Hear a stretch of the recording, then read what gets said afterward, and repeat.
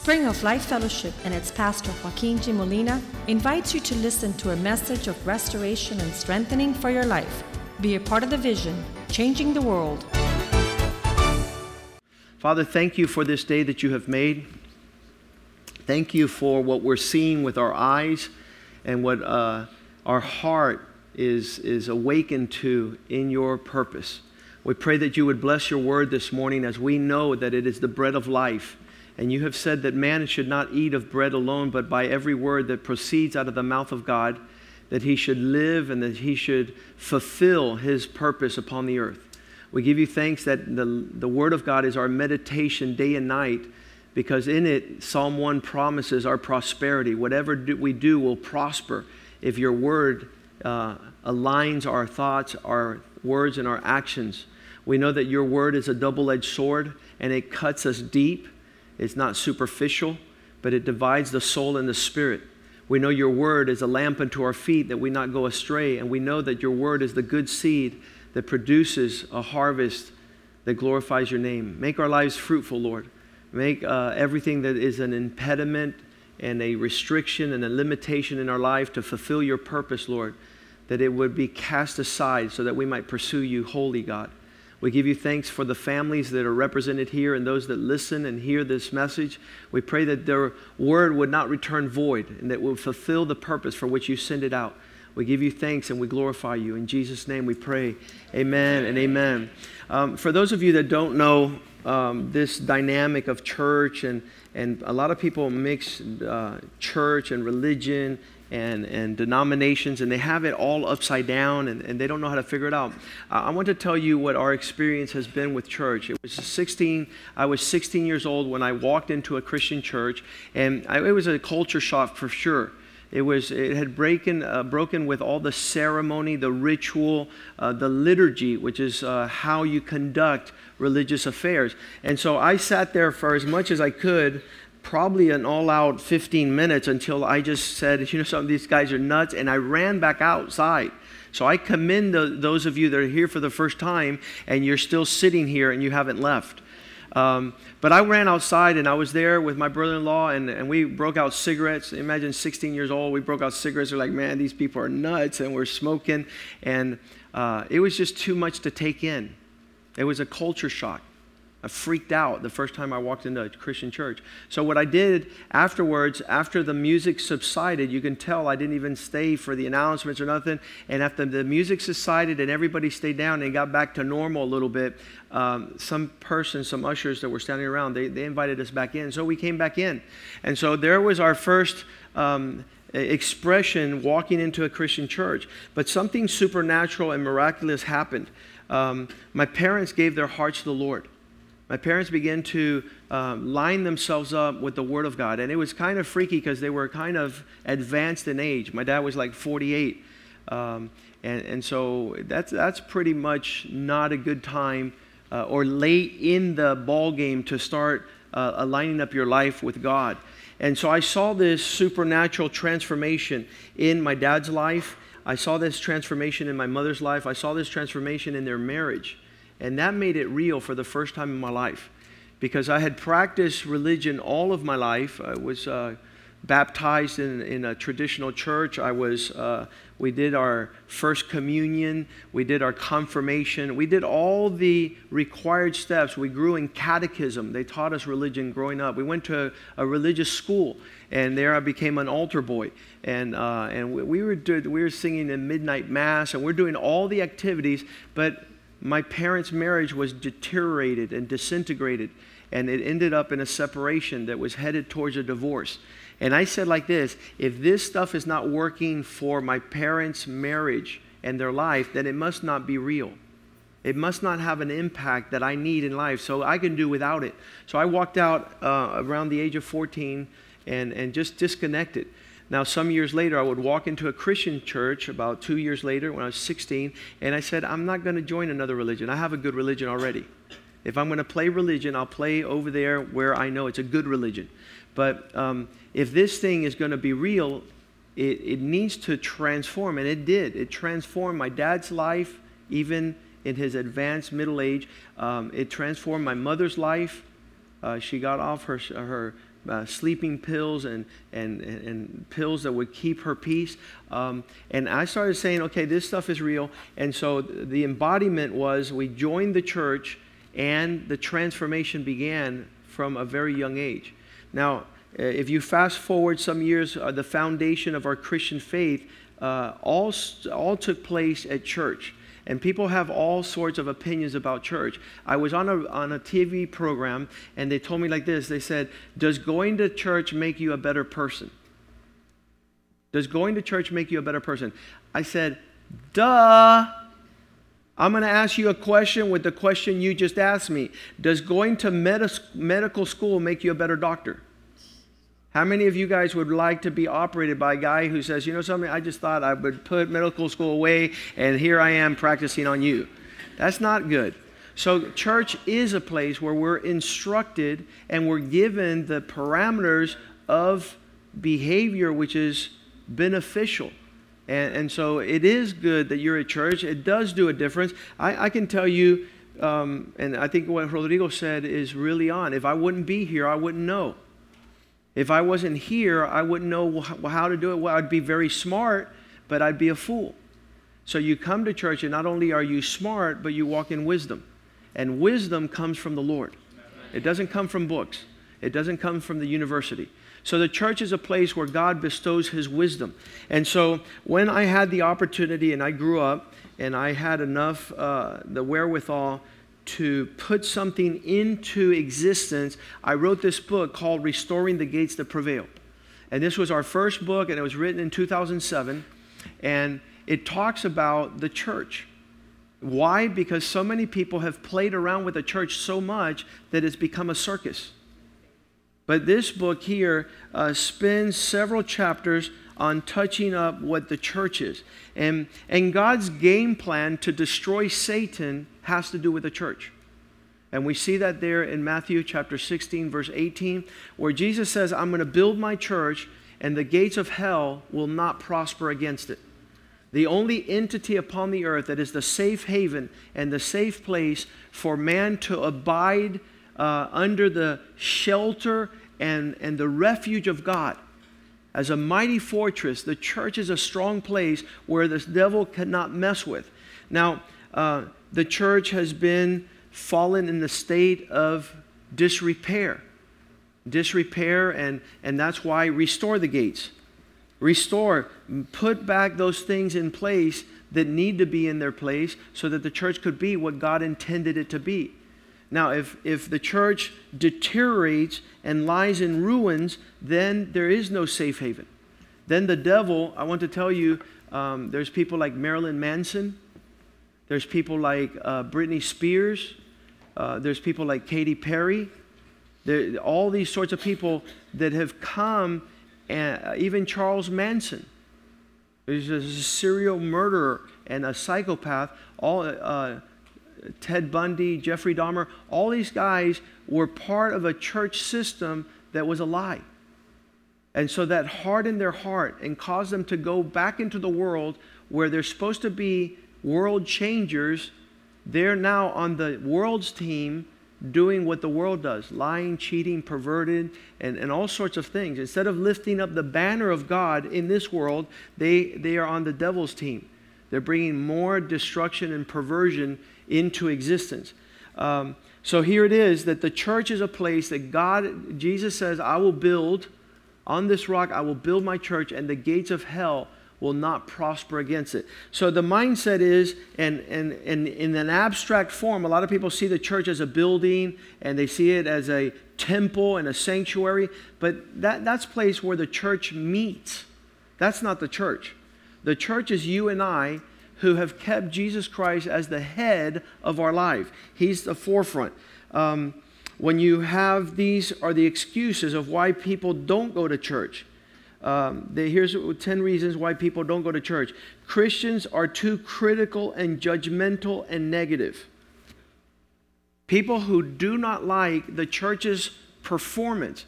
The church is the only thing upon the earth that draws a line between what is right and what is wrong. There's no other entity in the church, in the world that does that function. They accused me on television. They said, "Oh, you're so immoral." I said, "You don't even know what the definition to morality is. How could I be immoral? And your lack of definition, morality is the line between righteousness and unrighteousness. That's what makes you a moral people. That you know what goes on God's side and you know what's not part of God's side. And that's why people don't like the church. You'll hear a lot of people say, "Don't judge me." Well, guess what the Bible says? We need to perfect our judgment because we're going to judge the angels. And if you don't know how to judge matters between yourselves and you're going to a worldly judge to decide matters, isn't that embarrassing for you? You have fallen short in your capacity to judge. So judging is not something critical, evil, to despise a person. It's the blessing of being able to come to somebody's life and say, "Look, this is the line between chaos and this is the line between order and peace." And this is what Jesus told us. He says, when you go into a city, make sure that you go into a house, bring the peace of God there. The peace of God comes when things are in order. I'll show you an example. If you guys get me that chair right there. This is the example we always use, and I invite you to use it with your friends. Right here. If you have this in a orderly fashion, it's peaceful to be able to function with it. It's real comfortable. And so if it's out of order, if it's not right in place, when I try and use it, instead of, look at that, somebody was out of order here, piece of gum. Please don't put gum underneath these chairs. Thank you. Okay, so if I sit here, it's very painful. And people are trying to do life like this. They try to get pregnant before they're married. They're trying to start a family without having a job. So when things are out of order, then the life is painful. But if you allow the Spirit of God to transform you, and this is taking on another form, transforming, it's coming across, and this change is very powerful to be able to bring things into their proper existence. So that when you do life in order, it's no longer, you walk up to a person, you see them trying to sit on a chair upside down, you're like, "Man, you're out of order. You're doing things wrong. You need to change." And they're like, you're judging me.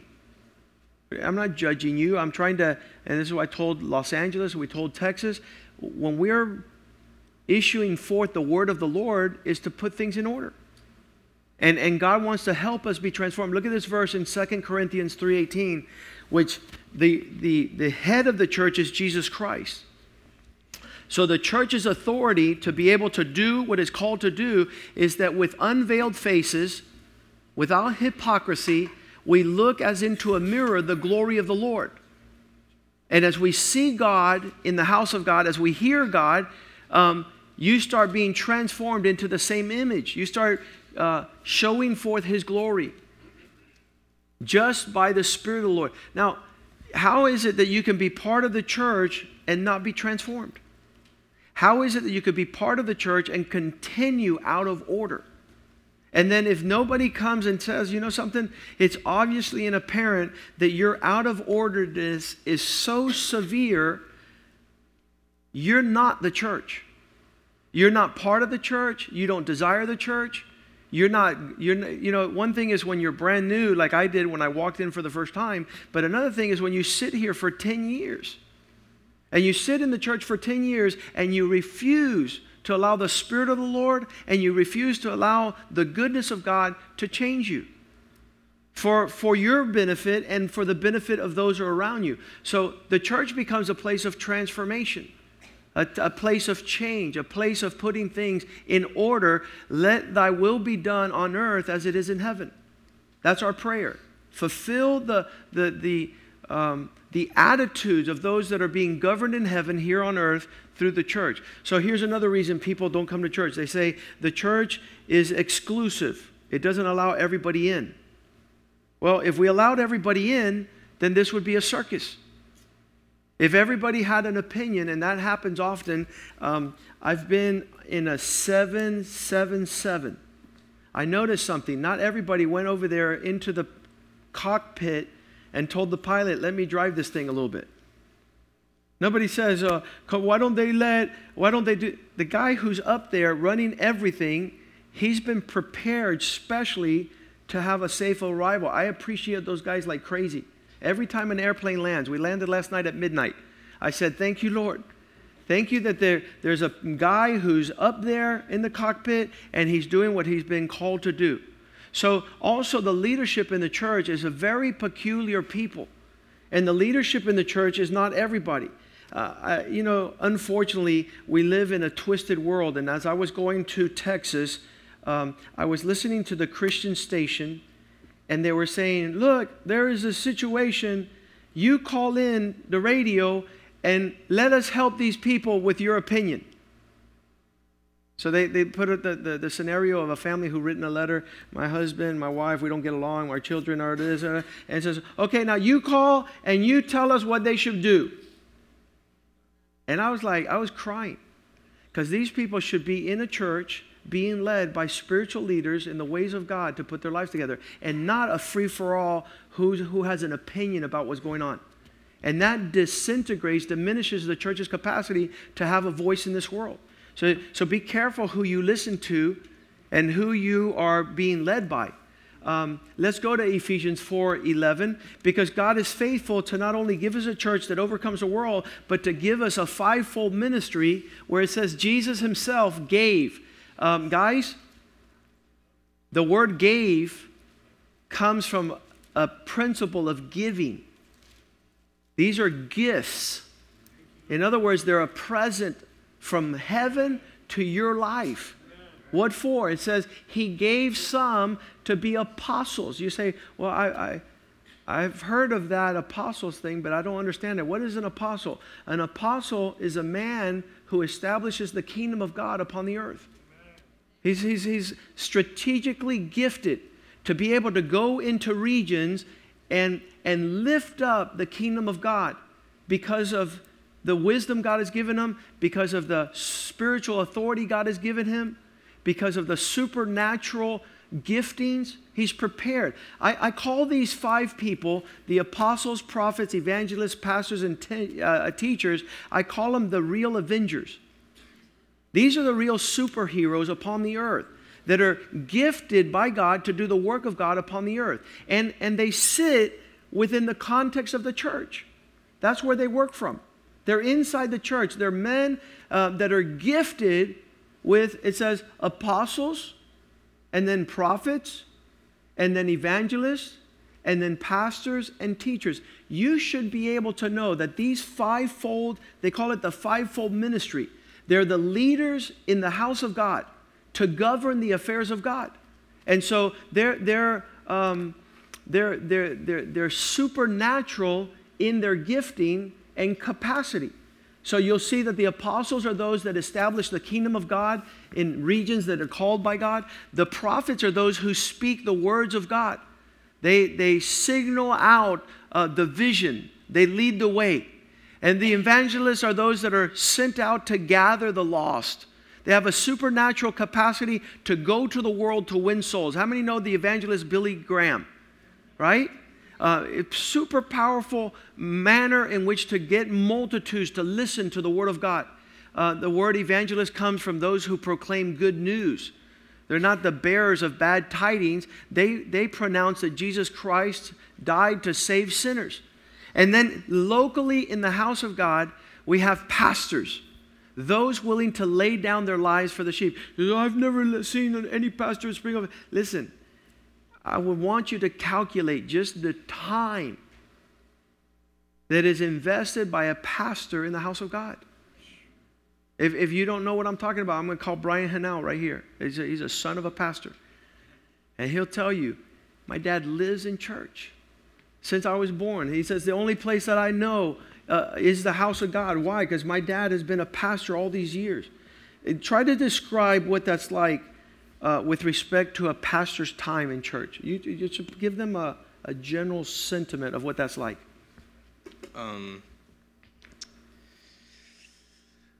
It's go back to when you were well, it was cool to see my dad preach and stuff. and it's cool to like learn like that there's a God that watches over me, and that my father was preaching to just not to me but to our family. And just once a week for 1 hour, right? Yes. Once a week no, for 1 hour? On Sunday, but like throughout the whole week. Yeah, because we were in Texas and the pastor says, well, you know, we get paid real good for 1 hour a week on Sunday. I was like, what type of pastor are you? Tell us about growing up in the house of God with your dad as a pastor. It's awesome. Just to hear the word every day of the week. It really like comforts me. Just hearing the word, and sometimes like when I get down and like in school and stuff, it's just awesome to hear the word throughout the week and stuff. Awesome. And how about you guys? How many hours do you think you've invested in the building as a result of being a pastor's son? Like my whole life? A lot. It's just a special gift. Thank you, sir. It's a special gift to be a pastor dedicated to the house of God.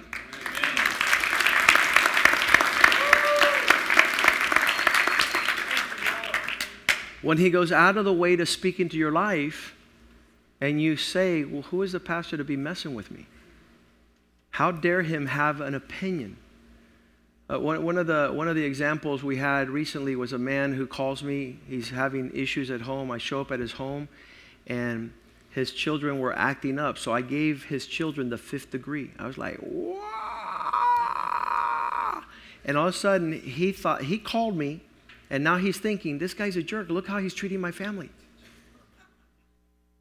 Who does this guy think he is to talk to my children like that? And then he goes, wait a second. This guy's over here wasting his time to help me with my children, and the devil's trying to put my heart against him, so I'm going to thank him. As soon as he stops, I say, thank you, Pastor, for coming over. So that the devil doesn't have an opportunity to twist my heart for the man of God who's coming over here to help me run my family. Isn't that powerful? And then there will be other people that will show up and say, who does the pastor think he is coming over here and talking like that? And think, oh, you know, and it's not. It's a service. It's a gift of God. And you know who has the only blessing to have a pastor? Those that are members of the church. In other words, sheep. If you're a sheep, God is giving you a pastor. And in that regards, the church is God's flock. Look what God tells his leaders in 1 Peter chapter 5. We go to verse 2. He says like this. He says, those of you that are shepherding the people of God, shepherd the flock of God which is among you. Lead these people. Help them get to their destination, serving as those that are watching over them. Now, if you don't like somebody watching over your life to tell you you're about to go off a cliff, you don't need to be in the church. You don't need to be in the church if you want to do your own thing at your own time, at your own leisure, at your own, your own glory. Serving as overseers, not because you're forced to. Kenny, your salary here must be huge, my friend. And Joey, the same thing. Jose Palma, they must be getting paid like some serious bucks to be in the house of God. No, they're not doing it because anybody's forcing them to do it. They're doing it because it's the calling of God upon their lives. Amen. To shepherd the flock of God, which is among you. Not because you're being forced to, but willingly. Has anybody forced the pastors here to serve? Not even. Listen to me, I'm going to tell you a secret. Ready? You couldn't pay us enough.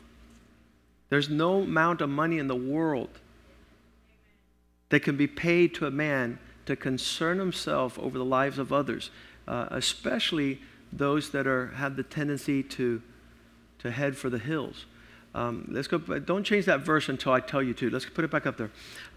So shepherd the flock which is among you, serving as overseers. I hope that as we share this word today, your heart begins to shift in a manner that makes you a recipient of what God has gifted you, allowing you the privilege and the honor to be part of His church. So you see, out there, if you don't pay your association dues in your neighborhood, what do? They foreclose on you, and they keep your home, and they tell you goodbye. We don't want people like you in our neighborhood. So here, you're in the house of God, and it's been years since you have given your tithes, your offering. You don't come in attendance like you should. You miss midweek service. I want to ask you a question. Who told you you could be a part of this church and miss midweek service? This Wednesday, which will be May, the first week of May, we were going to break the Lord's bread. We're going to have the Lord's Supper. And He says, do this until I return, because this will keep you healthy, it will keep you prosperous, and it'll keep you alive. He says those that don't break the bread in a manner which is worthy, He says they're sick, they're weak, and some have even died because they have not participated in the Lord's Supper, the breaking of the bread, the drinking of the wine. This is the Lord's table. If you disrespect the Lord's table, what are you doing here on Sunday worshiping God? So this Wednesday will be the Lord's Supper. We expect you to participate. It's a beautiful time of healing, restoration, and revival. And so all these things are given to us so that we might be effective people of God upon the earth. There'll be a time, Jesus says, I won't break the bread or drink this cup until I return again. That's what He says in the Word. You guys keep it up, and when I return, then I will join you, and I will break the bread and drink the cup. Imagine you missing all these years of the Lord's Supper. The Lord comes back, and you're sitting there wanting to break bread with the Lord. Lord, you said when you got, I said, yeah, but I told you to keep on doing this until I return. And the fact you didn't continue to do it, you're not going to do it now. Stick with your reality. Stick with your authenticity. And so in that regards, we're overseeing attitudes. We're overseeing a whole bunch of things to ensure your safety, to ensure that you don't go astray. The Bible says in the last days, many people will go astray. And they're going to try and pick teachers and preachers they like. Oh, I love Joyce Myers. Well, then call Joyce Myers when you're sick. Call Joyce Myers when your daughter wants to get married. Let her conduct the wedding. Call Joyce Myers when you have a funeral. So we're not supposed to pick and choose our preachers. We're supposed to be in the house of God with the pastors God has given us, making sure. Look what Hebrews 13:17 says. He says, make sure that you don't make this task difficult for these people. Obey those who are over you in the Lord. Well, how do I do that? Be submissive. Be attentive to their heart's desire. You guys know that there's one thing that is honor, and then there's something that is supernaturally double honor. We're living in a generation that honors nobody. I was in Texas and I was telling the men, when you swap from church to church to church to church to your convenience, you're saying, I don't receive anymore at that church. You're not supposed to go to church to receive. You're supposed to go to church to give. And I'm sure you haven't outgiven your capacity and potential. If you would give, the church would be richer. It would be healthier. The people would benefit from your gifting. Obey those who rule over you. Listen to me, guys. In a world where we hate people to tell us what to do, we hate our parents, we hate our teachers, we hate the cops, we hate the president, we hate the government. People say, I'm moving out of the United States. I don't like the government. Brother, go to Uganda or Rwanda or her sister. Go to a place where there's no government, where there's chaos on the streets, where people come in your house and rape your children, and the banks steal your money. And so we're living in a chaotic time. So when people come to church, they're like, oh my God, now we have to do what the pastor says. Oh, horrible. How horrible. That you have somebody that cares for you, that cares for your children, that cares for their to prosper and to be blessed and to be wholesome. How horrible. And you know something? The murmurings or the complaining of the adults infect the hearts of the children. And then the children says, well, we don't want to go to church because then they're going to tell us what to do and they're going to expect us to. Absolutely. If this one man came here about 5 years ago, he says, Pastor, I don't like church. Every time I go in, people are always telling me what I'm not doing. I said, well, then go to a dead church and they're not going to tell you anything. Go to a church where nobody cares about your life. If somebody's speaking to you about something that's out of order, that's the church. In the body, the human body, there's white blood cells. If there's an infection, if there's toxins, all the white blood cells go over there and start beating the daylights out of all things wrong to get it out of the body. The same with the church. The church is interested in healthiness, in livelihood, in orderly. So he says, listen, those people that are above you in the Lord, submit to them. Why? For they're watching for your soul. I would like for you to think for 1 second, for you to distance yourself from the house of God and from the people of God and from the Word of God and from the men of God. In the Old Testament, there's an example is Saul. He stopped listening to Samuel and he had to go get his advice from a witch. How many are prepared to go to a santera? To an espiritista. Go to a horoscope guy and let him read his crystal ball. When you have men that are inspired by the Spirit of God who weigh heavy the burdens of the house of God. It says they watch over you, your souls, as those that are going to have to give an account to the Lord. I don't want to be before God and say, hey, this guy was there and you continue to let him do whatever. He was there and he wasn't living to honor me. He was there and didn't come to the Lord's Supper. He was there and there was one man, he says, hey, are you going to go to the hospital and pray for my mom? I said, let me ask you a question. Have you ever gone to the hospital to pray for somebody else's mom? Why do you have a sense of entitlement when you've served nobody? And then the expectation of, oh, nobody called me when I was sick. Who did you call when they were sick? Who did you visit when they had to stay home? So this giving account is a measure. Let them do what they have to do with joy. What's that mean? When I had that man share that testimony, he says, Pastor, you came over to my house and you laid heavy into my children. And I said, who the heck do you think you are? And then I thought that the devil's here and the angel's here and they're talking to me. And I had to side real quick with the heavens and say, thank you, Pastor, for coming. And I appreciate what you're doing. When I sided with heaven, as I hear him say that testimony, there's joy in my heart. Because I'm not wasting my time over the lives of fools. I'm not being despised over people that don't know how to honor and don't know how to appreciate the leaders in the church. That don't know the investment of the time that Kenny has put in and his wife and Joey and Suleika and their children and all those that labor in the house of God. He says, make sure that you honor these people, that you know and respect them. And their opinion is not your opinion. And their words are not your words. Let them do so with joy and not with grief. For that would not be profitable for you. What's that mean? Well, since the church is such a burden on you and my caring about you is so crazy, well, then why don't you just stay home? Why don't you just disconnect and not make me be forced to do what I'm called to do and not force you to be obligated to put up with what Jesus wants to give you as a blessing? So here it is, the house of God. And while all those people out there are saying that the house of God is judgmental and critical and it's exclusive and they don't like anything organized, they don't like organized religion. The famous one that people talk about the church, when they say, oh, there's a bunch of hypocrites over there. And I'm like, well, when's the last time you went to a nightclub and those wonderful non-hypocritical people were there and you were buying them drinks and dancing with them? You're the last time you went to a Guns N' Roses concert and all those serious and people of integrity, people of commitment, faithful people?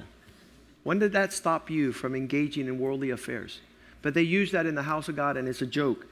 And then also the concept of that the church wants your money. A lot of people think that the church needs your money. I want to tell you right now, you have a poor complex if you don't understand that the wealth of heaven, gold and silver, without limitations, is in the hands of our Father.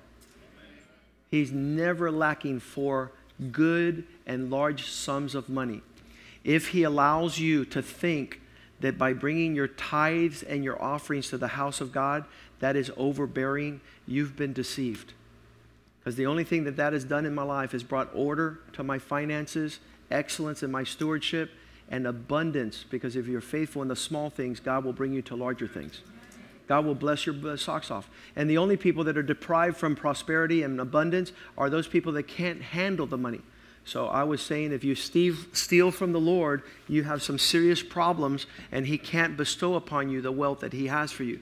That's what we were talking about in Texas with respect to God wanting to show forth his kindness in your life. In 2 Samuel chapter 9, verse 1, there's a statement. The king comes out, David, and says, is there anyone that's from the descendants of, chapter 9, verse 1. 2 Samuel 9:1. David speaks these words, is there still anyone left from the house of Saul that I can show him kindness because of Jonathan's sake? That's the natural, that's the shadow, and that's the type. But if you bring that fast forward, you have God saying these words, is there still anyone left from the house of God that I can show my kindness to him for the sake of Jesus, my son? A king saying he wants to bless the descendants of a man based on a relationship with Jonathan. We have God in heaven saying, I want to show forth my kindness for the sake of my son. That means whatever he's going to bestow is not based on your condition, but based on Jesus' sacrifice. Because of Jesus, God wants to show kindness to your life. And so if we understand this to be the case, that God wants to shower us with untold, extravagant, and lavish giftings of grace. He's going to give you things you never even dreamed were possible. He's a giving God. He bestows that plenty in the house of God. If we were to read Psalm 133, verse 1, the Bible says that, behold how good and pleasant it is when the brethren dwell together in unity. The Jewish people knew something. If they weren't united, God would not bestow. What would happen if Spring of Life got united in the vision and in the purpose of God? How God would begin to bestow giftings and blessings. He says it's good and it's pleasurable for the brethren to be together. Why? Verse 2, it would be like a precious oil that runs down from the head, down through the beard, and from the beard running down to the edge of the garments. Verse 3, as God pours over the head of his church, Jesus, his leadership, it's like the dew of heaven that descends. The atmosphere, el rocío, the dew of heaven that descends upon the mountains. It is there that God commands blessing and abundant life. There's not been one day in 33 years that I have not seen the glory of God fall upon his people. His goodness is just being downloaded right now over our lives, giving us understanding. It is there that God commands blessing. It's not anywhere else. Years ago, I asked the Lord, what is your favorite place in all the world? You know where it is? Right here. His eyes are upon the house of God. He sees you coming in. He says, when you come in through the gates, come in with thanksgiving. Come in with praise. Don't come in with complaining. Oh, I have to go to church again. No, come in with shouts of praise to a good God who's really tuned into what's happening in the house of God. And it's there that he answers prayer. It's there that he gives you all the things that you need. They would say things like direction. Lord, I need direction. They would say that he would bless your possessions, your belongings. He would keep you from the evil one. He would protect you like a strong tower, like a refuge. Let's not walk in the disservice to distort what the church is and its function and its role. The reason we kick off this sermon on the 1st of May is that the rest of May, we're gonna focus on the church.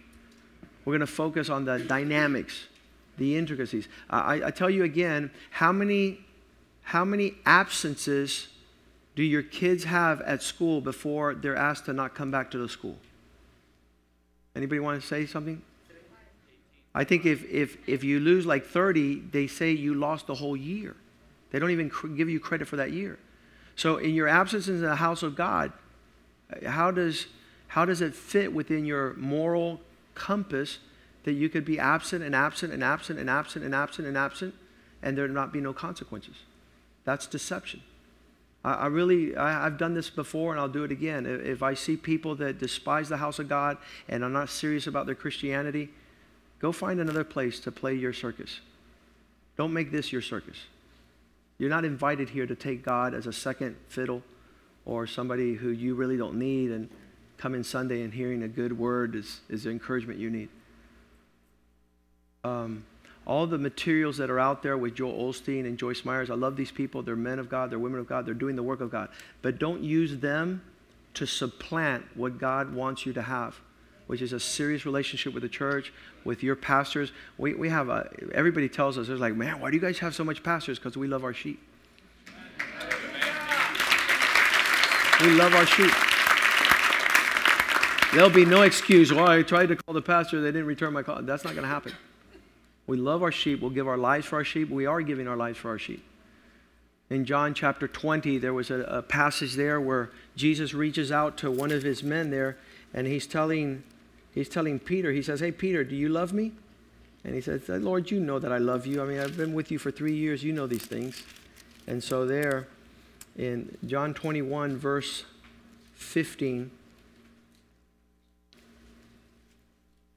the question of the Lord.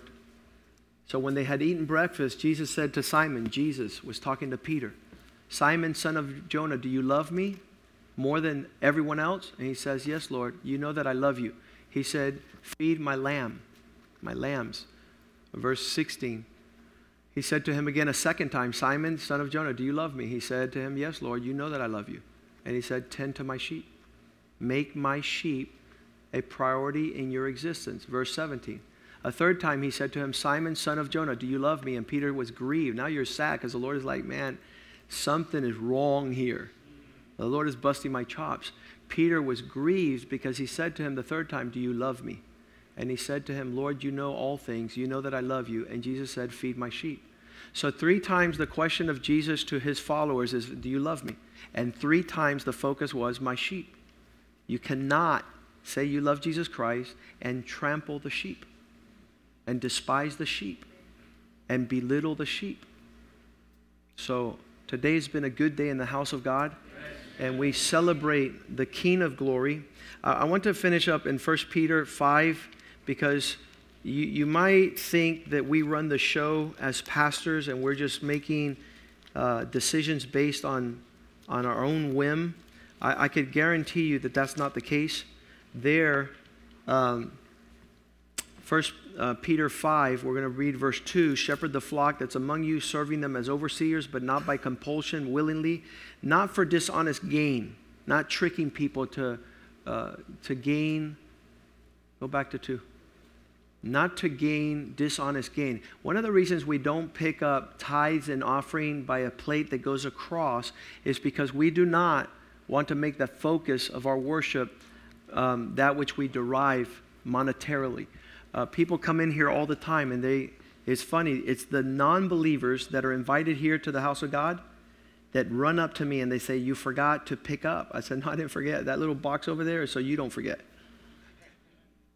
So it's not about being forced to sacrifice your tithes and your offering to the Lord. We teach people to have gratitude and to be grateful for God and to bring their best to the house of God. And so that whole issue of dishonest gain is that we don't want to put a stumbling block. Next verse, verse 3, it says, now, not as being lords over those entrusted to you. I'm not going to go and knock on your house and force you to have a pastor. If you despise the pastor, the judgment is upon you, not upon me. The Bible says, call the elders when you're sick. When you're in need, call the leaders, call the pastors, and then we'll come and serve. Not as being lords. We're not going to be the watch police, but our lives are examples. If you want to know what to do, follow what we do. Our lives preach louder than our words. They speak a lot louder. You should be modeling and holding out your spiritual leaders as examples. Verse 4, it says why? It says so that when the chief shepherd appears. If you don't know the chief shepherd, my boss, his name is Jesus. When I retired from my law practice, I went to all the judges and told them I was leaving my law practice. And there was a Skip Maynor, one of the judges that everybody enjoyed. And I said, Judge Maynor, I'm leaving my law practice. And he goes, why are you doing that? He says, well, I'm going to go into missionary. I'm going to work for the Lord. He goes, you're going to have the best boss of all. You're going to have the best boss of all. And I do. And it says, when he shows up, we'll receive a crown of glory that will not fade. Let's stand this morning. And God has given us a little bit of an eye into these matters, into what a world-changing church is to be. To participate is not only an honor and a privilege, but a grave responsibility. A real, serious responsibility. And so I believe that the faithfulness of God is here with us. During the month of May, I'm not going to be doing the teaching. We're going to invite those people who love the Word of God and Sunday school teachers and different leaders are going to be here, and they'll teach on different components of the Word of God.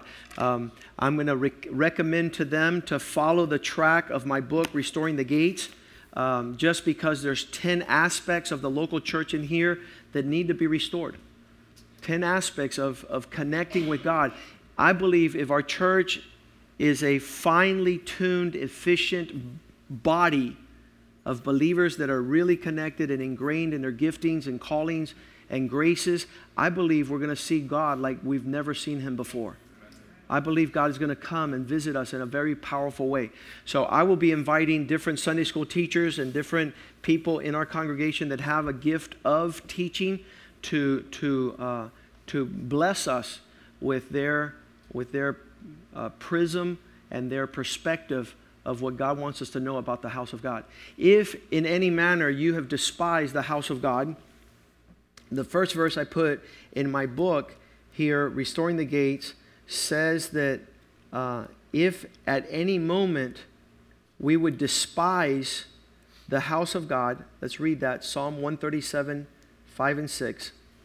Psalm 137 says, if I forget thee, Jerusalem, which is a shadow and a type of the church, let my right hand forget its skill. If I despise the house of God, what I'm strong and good at doing, let that disappear. Why? Because when you make the house of God the centrality of place of your worship as the bride of Christ, Jesus called us to be part of the bride. If we forget her, then let my business go down the tubes. Verse 6, he says, not only let me forget my skill, but if I do not remember you, bring me back to memory, to honor, let my tongue cling to the roof of my mouth. That means let me starve to death. Let me have no bread to eat, no water to drink. If I do not remember the house, if I do not exalt, lift up Jerusalem to the place of my highest joy. That's why we want to do this in May. We're going to put the church where it goes in our relationship to who we are, because that will determine where we are before the Lord. It will determine our healthiness in the regards to the house, to the ways of the Lord. Father, thank you for this morning. Thank you for those that are present. Thank you for a word in season is like healing, medicine to our bones.